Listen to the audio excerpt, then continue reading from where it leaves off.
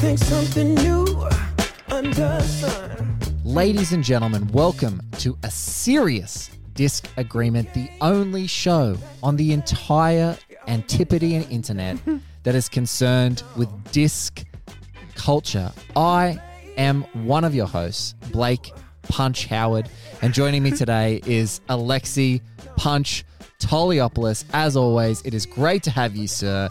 Thank you so much for talking discs with me, getting physical, putting the physical in physical media obsession. How are you? Blakey, you know it does me good to be spinning around with you, brother, as we get those discs a whirring and those flicks a flickering.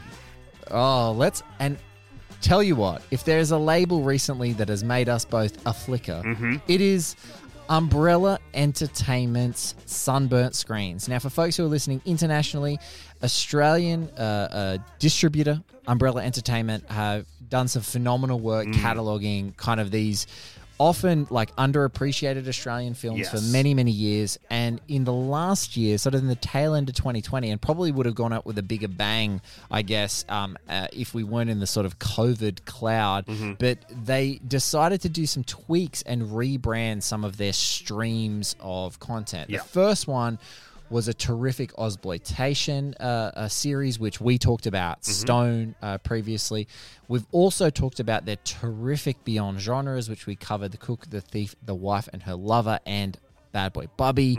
But they're Oz-specific and kind of these sort of 70s set Oz classics, maybe some of the ones that are extremely well known, but some others that also slip under the radar. I feel like they go tit for tat. What do you reckon, Lex? It's like they go tit for tat. They kind of go like powerhouse, unforgettable classic, and then like underappreciated, and then they go to a powerhouse classic, and then they kind of go to underappreciated. Is that what you're feeling with this Sunburnt Screens label? Kind of. I think that there are a few in here. I'd say so far of the 5 that they've released, which are The Last Wave, Dingo, Sunday Too Far Away, and We of the Never Never, and just has come out now is Breaker Morant, and the next one coming out is Malcolm, starring Colin Friels.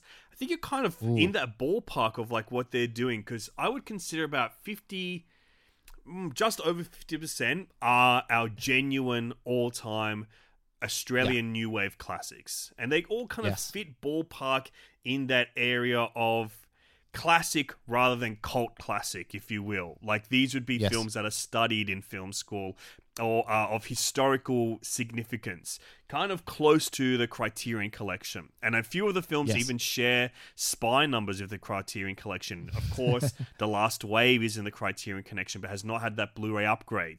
Breaker Morant had a Blu-ray release from the Criterion Collection just a few years ago.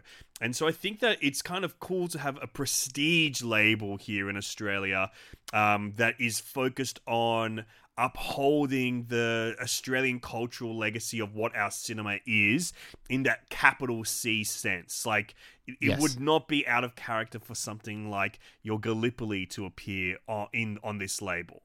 And I think that's what really got me excited when this started popping its head out, when they announced that Last Wave was coming out. This is a film that's important to me. I remember seeing it in my early days back at film school, and then revisiting again when I went back to film school. And Peter Weir is like such a legend in the Australian cinema industry.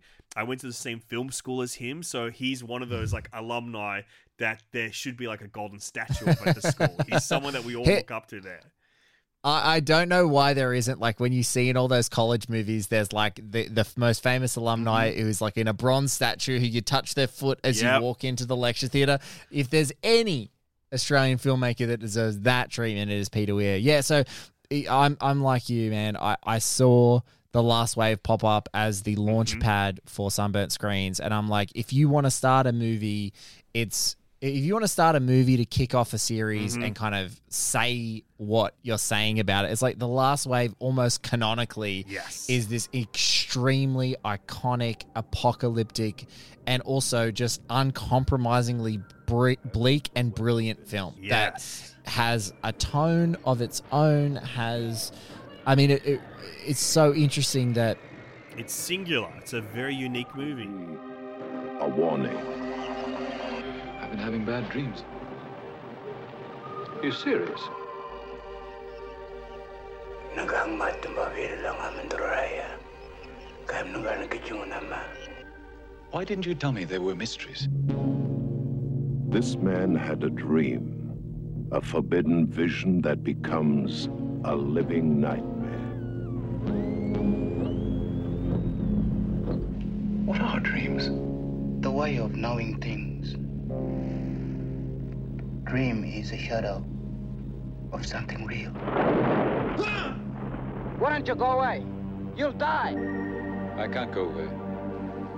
It's a singular thing, and folks who are following One Heat Minute Productions would know that our next series is Master and Commander, which is another Peter Weir film, and it's so funny in some of the research for that, you know, and some of the conversations that we've already had early about it. Like, The Last Wave has come up repeatedly as a film that for foreign film watchers, foreign film critics who saw the film many years ago and just said, look, genuinely that film disturbed me. Yes. Like, it was not the Australia that I was ever familiar with on the screen, and it was something, there was something indelible about it. And so for me, you know, when you kick off that like that, it's like, okay, all right, now I'm going to pay attention. And especially, as you said, it's Criterion level. Yes. You know, Peter Weir, in my mind, equals Criterion. Absolutely. So it's That's just why like, I'm so excited for your new podcast series. I couldn't even stay silent when you were talking about it. I'm like, oh boy, I can't wait.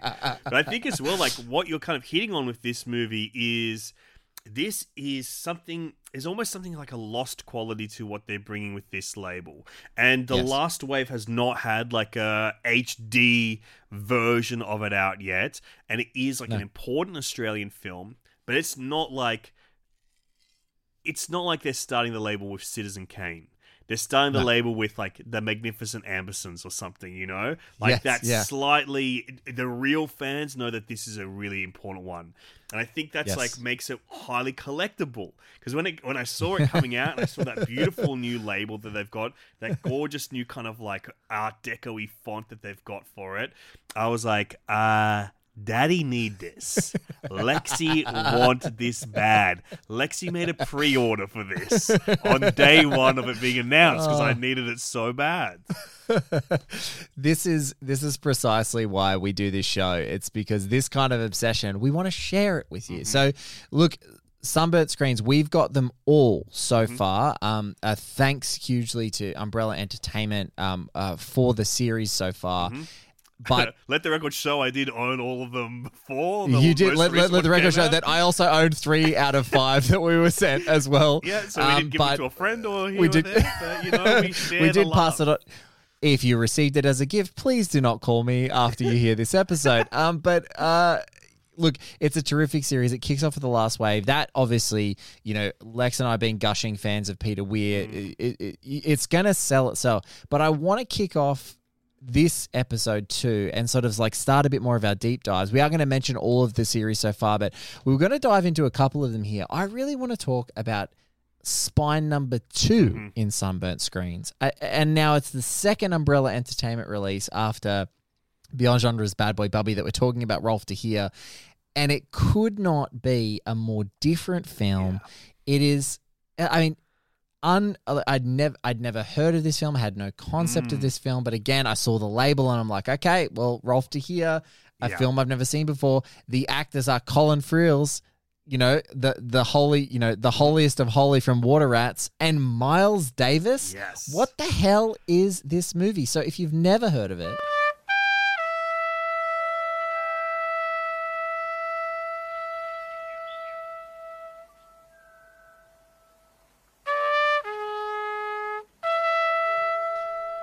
Miles Davis plays Billy Cross, a trumpeter. He's on tour around the world, and briefly, ever so fleetingly, he stops at an airport in the outback of Western Australia. When he's there with his band who are touring around, they just play a show while the plane refuels. To the local townsfolk who are enamored by the fact that a plane is even landing in their tiny airstrip. They hang about, and it strikes a young man in the crowd. His name's John Anderson. He gets called Dingo eventually by all of his friends, and as an adult, he's played by Colin Friels. And he's struck by jazz, and it has an impact on him that he can't explain. And for the rest of his life, he is literally reaching for the potential of a sound that is, you know, a uniquely jazz sound that sort of speaks through him and through his community. And so it is this rare thing which is like an acting appearance by the coolest Yeah. motherfucker who almost ever existed on planet Earth. In the most random of ways that he pops into this outback town and inspires someone, and they spend their whole life yearning to try and break free of their expectations to get there. And it ended up being this kind of like really engaging, unique, beautiful tale of like aspiration and trying to like hit your goals, and then eventually what happens. And for a Rolf de Heer film, it actually led me, Lex, I don't know if you had this experience, but it led me to feel like I was getting clammy. Like, oh, how is he going to make this a tragedy? Yeah. And so it has that effect on you, but it's also just so beautiful. What did you think of Dingo? I've seen this film a few times before. I really, really that's love cool. this movie. This It's a good is, movie. I mean, in my household, Miles Davis was the number one. He was the god of our household. I love Miles Davis so much. Miles He's Davis. probably my favorite musician of all time. And I love Australian films. I love Rolf de Heer. So this was like one that had always been on my radar. And I have bought the DVD probably 3 times in my life, the DVD. I even bought the DVD within a month before this was announced. So I feel like the gods were looking upon me. I took the sacrifice. I bought the DVD. And, you know, it's got this... I think that what the appeal of this movie is, and why I think is a smart one for the label to get, is because it is just like we said, you know, freaking Rolf de Heer's made some of the ultimate classic films in this history of Australian cinema ever. Dingo is probably the most, well, you know, all these films are kind of unique and weird and interesting. But I think Dingo is a bit of an outlier. There's like that cool factor of it having Miles Davis, and Miles Davis like basically almost getting a freaking Oscar nomination for the score to this film. And it's one of his first movies. It's one of like Rolf de Heer's first films, if not his first film. But I think you kind of hit on what makes this film special beyond the incredible cool factor of having the sickest guy ever do the score and be in the movie playing a version of himself. Is that why I think as well as important to Australian cinema, it captures a very unique Australian feeling, which is having this powerful sense of your dreams and your ambitions being so powerful and so key to your being, innate to who you are, but those dreams being on the other side of the planet and feeling like you're so far away, the furthest person away from your dreams.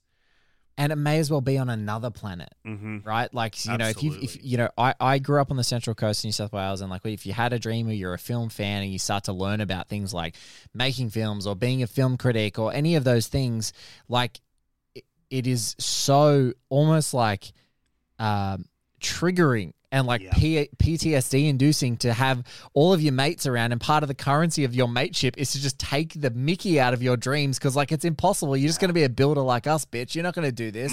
And so watching this and watching Colin Frills and watching the relationship that he has, and he becomes an outlier in his own town, and it is just this, it has this universality, I think, that is really powerful, as well as just being so lyrical and poetic. And some of the striking photography of Western Australia paired with jazz, it's like almost you just want to cut scenes of this movie out, especially somewhere where that score is playing and Colin Frills is nursing the trumpet, and they're like obviously not playing, it's Miles Davis playing, but him pretending well that it's Miles Davis, and you just want to almost loop that and be like, if that could be in a cafe screen while you're just having a meal, like it's in an art gallery as you're wandering around. That's it. On the biggest fucking screen possible. Yeah, it just looks so stunning. And it really, I was like, whoa, this is so striking. And again, there's just something that there's an unquantifiable element of like powerful jazz that if it gets its hooks in you, it's almost like just the vibe of the movie. It gets you without you having to be so invested. But I was actually really invested in the plot. Yeah. So yeah, it's a real surprise find, and something like totally left to center, which I would strongly recommend. I mean, Lex was buying the DVDs and keeping them in business with the DVD, but I think maybe it's a they great saw choice for them the Blu-ray. ticking over. Like, someone's really interested and keen This on this guy movie. bought 3. Man, let's get this on a Blu-ray. Bought one for my dad, bought one, and I was buying. This is so inside baseball. It's so like, I love it. I was making an order from the Umbrella website. I needed to put an extra $5 or $6 to qualify for free shipping. I was like, yeah, Dingo's on DVD. Just chuck another one in. I'll give it to someone, I'm sure.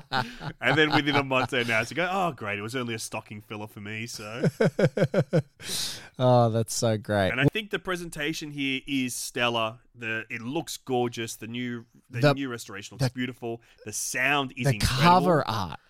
Oof, The cover love art. The cover art. The cover art is so sexy because it's this beautiful two-tone of like this, the blue sky, which is like is blending in with Miles Davis at the top, and then just this sort of ochre, like outback orange, with Colin Frills in the sunset. It's such a striking poster like that. Before recording, we were just nerding out about film art, and I would totally nerd out for like a poster-sized version of this. I think it would look amazing. I think that's kind of like the cool thing with keeping everything very uniform in this label, the Sunburnt Screens label, like having the kind of Art Deco font, having it look in letterbox, like everything's kind of powdered, like, cropped off with these black bars. It makes it look very, very prestige, I would say. There's something very prestige about this label. And I think the uniform look works so well. And then each of the images that we have that represent the film, the little screen grab or if anything, or the poster they use, they're in those kind of like ochre Australian colours of it feeling very orange and maybe some blues in there as well for each of them. Now, some secrets for the fans.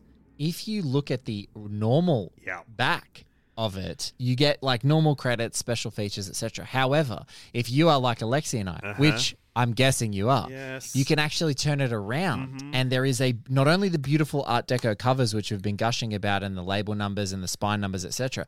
But then they put the original theatrical poster on the back where the credits are, and it is such a nice touch to look at that and just be like, I want the original theatrical poster. I think we can agree that one of the things that has been happening in a lot of different physical media releases is that the quality of the special features and the discs are amazing. Yeah. But some of the cover art is garbage, which is why Alexi and I gush about things like Sunburnt Screens. We gush about Imprint because they just do it better. They care. And they care. That's exactly right. They care. And let me tell you this little thing about why they care. You flip it inside out, they don't have the hideous Australian ratings logo on there of the G, the PG, that is like this bizarre, big, colourful thing. Australia, they really effed up with how big they made their guidance recommendations, their rating system. It used to be so subtle. It used to be very subtle back in the day. And they really mucked it up. And I think this is why Umbrella, very often, you can flip it and they don't have it on the outside. They don't have it on the inside. Beautiful. Love it. Love it. It's a great touch. Do you want to tackle spine number 3? Yes, featuring spine number 3. The once sexiest man alive in Australia. Oh, man. And he's still alive and he's still Australia. And let me tell you what. Jack Thompson's still got it, bitch. The guy's extremely handsome and very, very shagadelic, baby. He is the star of the film Sunday Too Far Away. But the nights can get you down, and things won't stay forgotten with Sunday Too Far Away. I think this kind of is a bit more in line with like your proper Australian masterpieces. This is a very classic Australian film. It's got a tremendous reputation, and I would say as well that it is more so than the other two, one that speaks to some sort of national identity, especially when it came out, that has continued on in that legacy as well. This is a movie about sheep shearers during or leading up to the Great Sheep Shearing Strike. So it's a pro-union movie, so Labour Party and unions. This is a movie that is upheld by them and has a tremendous reputation within those communities as well. So that's kind of how I know about it, because my grandpas were both union guys. Both my grandparents on both sides of my families. My dad's dad was a misso, and my mum's dad was a freaking unionist as well. So it's like been upheld in my family. No, I was just going to say it's funny that he's also in this other iconic, like, again, another 70s film, but like The Club, which is a famous Australian play adaptation into a film, has all that deep union energy, like fighting for your rights as a player, as a coach, as an owner, about wrestling who owns the game of AFL football. So it's so cool that, like, you know, both of them became these sort of indelible classics. But this one is a capital C cinema. You said at the start of the show, I was like, that's it. That's what this movie is. I think that it's really interesting that it's gotten this new edition. I think this is a wonderful picture. And like digging into the history of it is really interesting as well, because apparently there's like almost a full hour cut out of this movie in its adaptation. Really? It was meant to like go even further past, like the movie ends at the beginning of the strike, and then there's kind of like a word written out coda, like a scroll at the end that kind of details a little bit more. But then they were meant to go into it, and it was steamed as like, and it's only a short running time. It's 95 minutes. It could have been like Warren Beatty's Reds. It basically like, would have been like that, like a giant epic, like a trade union epic in Australia. And so interesting to kind of dig into that a little bit as well, as is covered in like some of the special features. One of the special features I think is really freaking cool for Australian film fans. This is a must watch. There is a post-screening Q&A from 2019, so very recently, between the dream person you would want to interview Jack Thompson for over an hour after a screening of his most iconic movie is freaking David Wenham. And David Wenham. Just the two Good of choice. them. It's the perfect choice. The perfect choice. They play so well together. And David Wenham is such a good Q&A host with him, because there's even one question where he goes, now I hate it when people ask me this question at these things, but because I'm here with Jack Thompson, I gotta know, and then ask like the dream question you want to hear. I'm just like, what does it feel to be an actor or whatever, you know? But it's really, really good, and it's a beautiful presentation. The special features are so worth it, and are so worthy of a movie of like this important of a legacy. It's so funny. We've gone from kind of two kind of those underrated classics, even though that Last Wave is like capital C cinema. And then you go into like these iconic, typifying Australian identity movies. You got number 3, which we've just covered, Sunday Too Far Away, which again, worth the price alone for that Q&A, but a brilliant presentation. And then we've got like the proto Baz Luhrmann Australia film. And when I hadn't seen this film when I received it. And so it's been a couple of weeks since seeing it. I've seen it. And I'm just like, in so many ways, people like to reference Hollywood films when they were talking about Australia. They were talking about, it's Australia's answer to Gone with the Wind. In fact, it felt so much more like We of the Never Never. His position in the territory will depend very much on the standards you set. It's important to any husband, and it will be important to you. I love him. That's all that's important. From one of Australia's most loved novels comes the classic Australian film, We of the Never Never, the true story of the love and courage of a remarkable woman. Directed by Igor Orzins.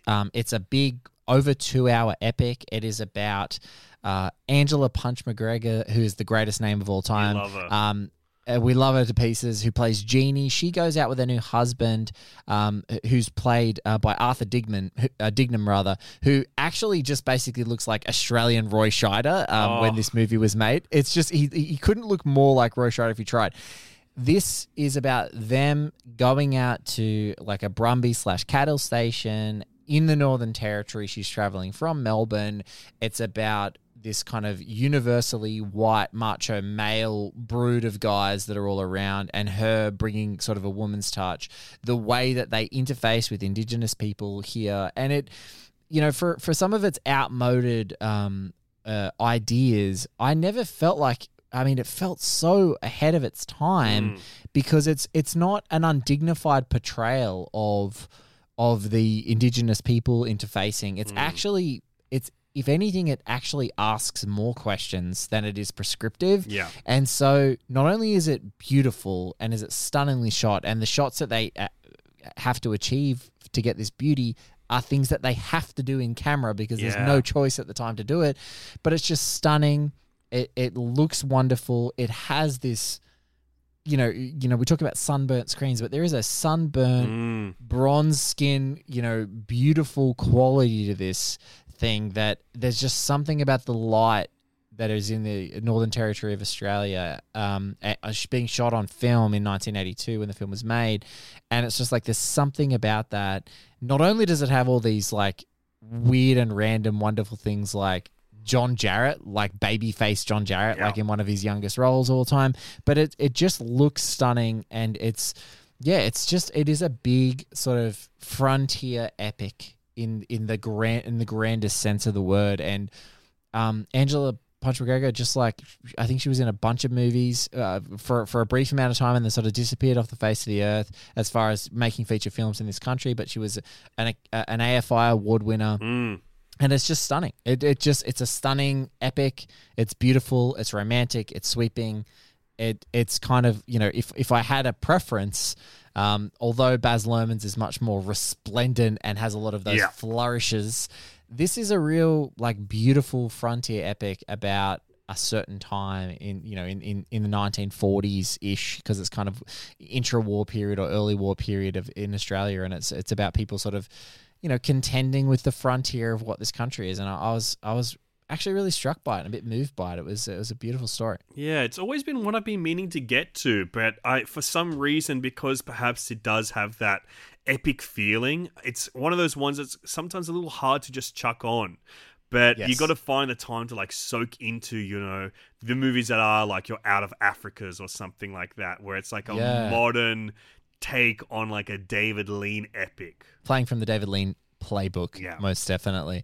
Now, brand new 4K, like 4K restoration, now on Blu-ray, Spy Number 5, one of Australia's greatest films, in the conversation of the greatest film this country has ever produced. 1980s, and I believe was it Un Certain Regard, or did it win the Palme d'Or? It made a splash at Cannes in the year. It might have been. I'm not sure if it won, but it is certainly an iconic movie by a very popular and powerful and big Australian filmmaker, Bruce Beresford's, of course, Breaker Morant. It was a new kind of war for a new century. Farmers defending their land against regiments of foreign troops who wondered what they were dying for. It was a taste of things to come. Harry Harbord Morant, Lieutenant Bushveld Carbineers.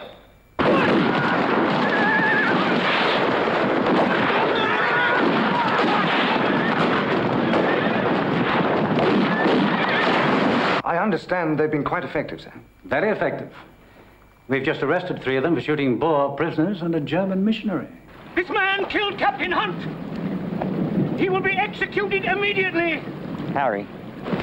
They mutilated him. They mutilated him with knives while he was still alive. Christ. What rule did you shoot him under? We were out on the veldt, fighting the Boer, the way he fought us. I'll tell you what rule we applied, sir. We applied Rule 303. We caught them, and we shot them under Rule 303. When I have lived long years in... Starring Edward Woodward and the aforementioned handsome Jack Thompson. Yes, indeed. Breaker Morant, for folks who haven't seen it, it is... if I had a shorthand to say what it is really Australia's version of Paths of Glory. It's so rare to be able to make an anti-war film, and I think in the conversation of true anti-war films are like films like Paths of Glory, films like Peter Weir's Gallipoli, and I really the third in the Trinity is Breaker Morant. It's about the Boer War, and us as the colony of Britain fighting in South Africa, and war crimes that are perceived to have been done by soldiers, and a trial that they're put on by their colonial overseers, and it is it's just an incredible tale of like defiance, and it's just stunning, and it's one of the greatest movies this country's ever produced. I mean, how important is this film in the legacy of Australian cinema, Lex? You pretty much said it all, because it's up there with the most important, I would say.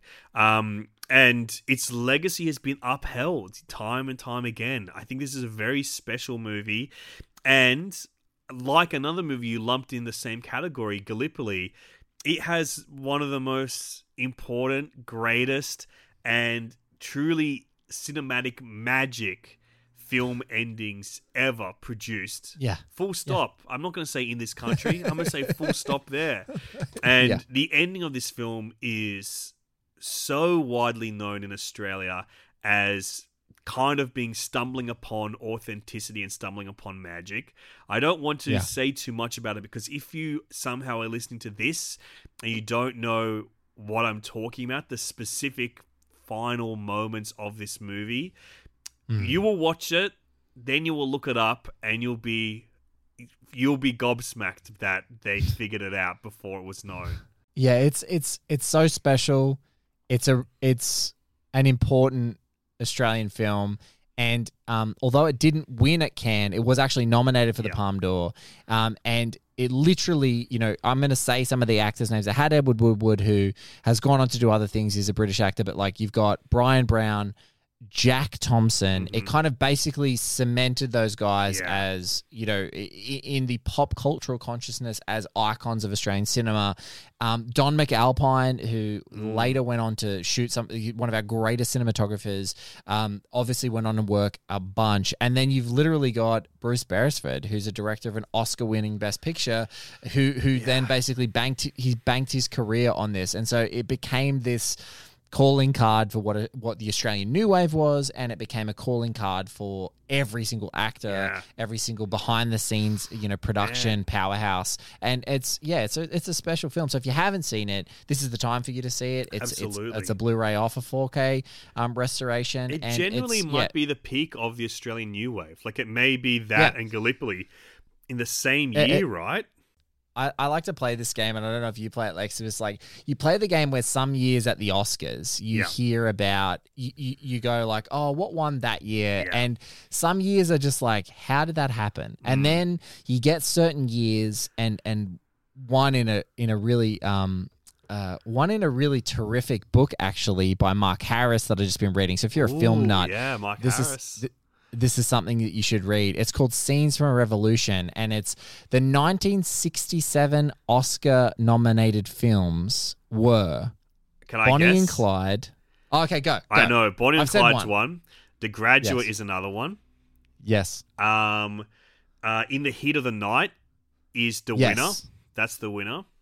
And then the other ones would be... So that's 3. I need 2 more. You do. One of them also stars Sidney Poitier. Oh, of course, it's with Spencer Tracy, Katharine Hepburn. Guess Who's Coming to Dinner? Yes, and one that is a flat-out imposter, Alexi. Yeah, there's one that's old school, right? Because the rest are all very like new Hollywood, the breakouts of new Hollywood cinema. And exactly. The final nominee, which actually in Mark Harris's book, he even says in the first chapter that there was a little bit of a bet that this there was a bet that this film actually bought its way into its nomination, which is Dr. Dolittle. I know what it's Dr. Dolittle. Yeah, Dr. Dolittle. Yes. Yeah.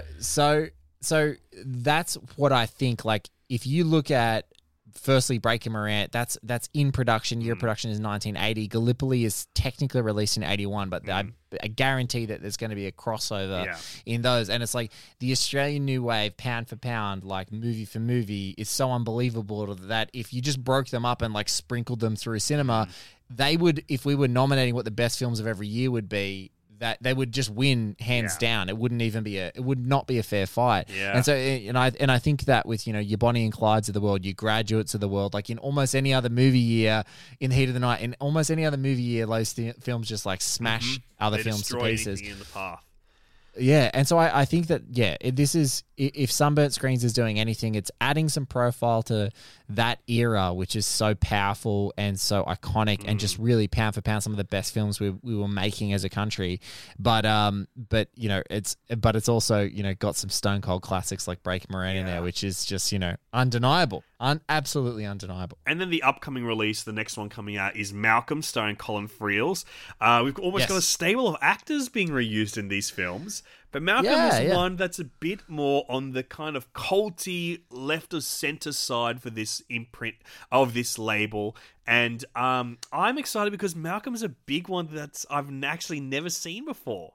I've never seen Malcolm. I'm excited to see it. Now, obviously, we are completely in the pocket of this and are now just spending our money hand over fist, or perhaps taking our hat in hand to Umbrella and asking them to continue sending them to us. But hat in hand, we're going to be buying these. I mean, this is something.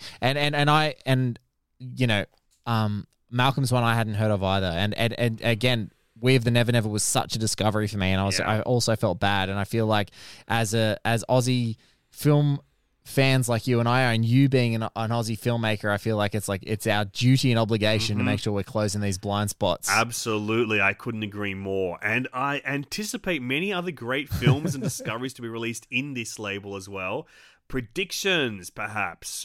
I think that one that would be a safe for me, because I know they've released released Walkabout, they've released Picnic at Hanging Rock. I think they could do another Picnic at Hanging Rock, another release under this label.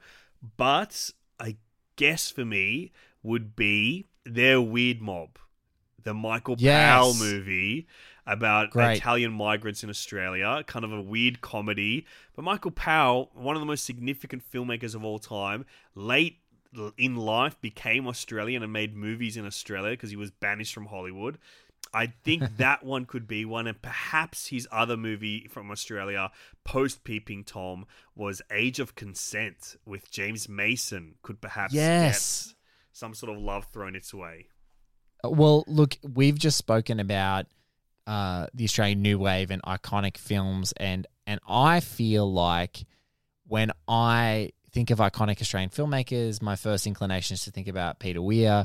And I would love, because I know how damned expensive even finding the DVDs that include the double DVD, actually, which is ridiculously expensive. I think it's $50 American to get 1974's The Cars That Ate Paris. And the Peter Weir, which was actually technically a TV movie in 1979, but is a great feature in its own right, The Plumber. So I would love to see The Plumber and The Cars That Ate Paris to really round out and solidify that, like, Peter Weir is in our opinion, Australia's greatest director, has all of his like classics on Blu-ray, because when you move then down the line, you have Picnic at Hanging Rock, which has a beautiful Criterion release. We now have The Incredible The Last Wave out. Gallipoli is still, kicking around with great DVD releases, and so on and so forth as you go through his career. So that's if I'm crossing fingers and Umbrella listens to this, or someone does in the Sunburnt Screens label, I'm like crossing fingers, toes, everything to get them to get those on Blu-ray, because I think they would just be so special. I couldn't agree more. Man, I love talking about discs with you, brother. I love talking about discs with you. My friend, please, I know you have 4 million podcasts, but please, like I do, this is why we decided we'd do another one. We needed another one to talk about discs on. It's only fair that we both have one extra one. They're like, look, who has the most podcasts in Australia? These two guys? All right, give them one more together. Like, let at least one of them do it. So please point the listeners of the great A Serious Disc Agreement show in One Heat Minute Productions to where else they can find you if they cannot get enough of you, like I cannot get enough of you. Well, if you love hearing about disc culture, why don't you like hearing about stream culture as well, and check out the Big Film Buffet that I host with Jen Fricker for Netflix Australia. We talk about the new releases on Netflix and movies that we think you should be watching on this platform. Plus, terrific interview with Mr. R.L. Stein, one of my biggest heroes ever. Real fun. So good. Short, snappy interview. But we actually talk like, he's one of my biggest heroes. So it's cool to just chat to him and ask him some cool stuff. So That's what I want people to listen to at the moment, is that and the movies that we talk about, the new Fear Street trilogy happening on Netflix as well, that he was the author of originally when they were books. And we've got a couple of other interesting interviews happening around that, dissecting the themes of those films as well. Blakey, baby, Podcasting Commander on the way, but what is happening right now on the One Heat Minute Productions feed? Right now on One Heat Minute Productions feed, I desperately want folks to check out Zodiac Chronicle. We've just pipped 50% of the series. Episode 12 is up. So extremely excited about that. And what I can tell you is that some of the most thrilling and outlandishly great episodes are coming. Episode 14 is the interrogation scene featuring interviews with none other than John Carroll Lynch, Arthur Lee Allen himself, Manohla Dargis, the chief film critic of the New York Times, James Vanderbilt, the screenwriter of Zodiac, and more. So that episode 13 is coming up this week. Episode 14 is next week. We are just powering through the remaining 12 episodes of Zodiac Chronicle because we are desperate to set sail with Podcaster and Commander. It is it's great to talk to you, my friend, about this. Thank you for being my co-host on this, and thank you for being my my first mate of encouragement with my new crazy projects. I appreciate it.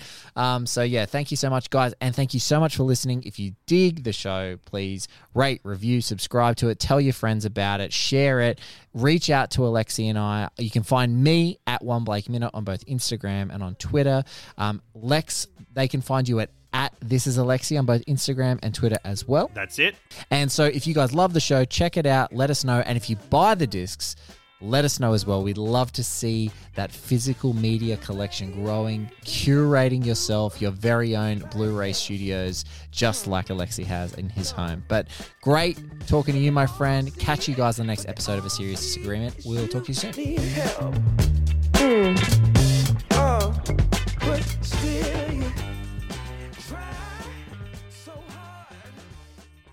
Hi, this is Blake Howard, host and producer of One Heat Minute Productions podcast. We dive into the great and underappreciated cinematic works, often 1 minute or one scene at a time. Our crew of guests are some of the most wonderful filmmakers, writers, authors, and critics ever assembled. Our shows include One Heat Minute, Josie and the Podcats, All the President's Minutes, Increment Vice, and right now, Zodiac Chronicle. Check out oneheatminute.com or find us wherever you get your podcasts. When you need mealtime inspiration, it's worth shopping Kroger, where you'll find over 30,000 mouth-watering choices that excite your inner foodie. And no matter what tasty choice you make, you'll enjoy our everyday low prices, plus extra ways to save, like digital coupons worth over $600 each week. You can also save up to $1 off per gallon at the pump with fuel points. More savings and more inspiring flavors make shopping Kroger worth it every time. Kroger, fresh for everyone. Fuel restrictions apply.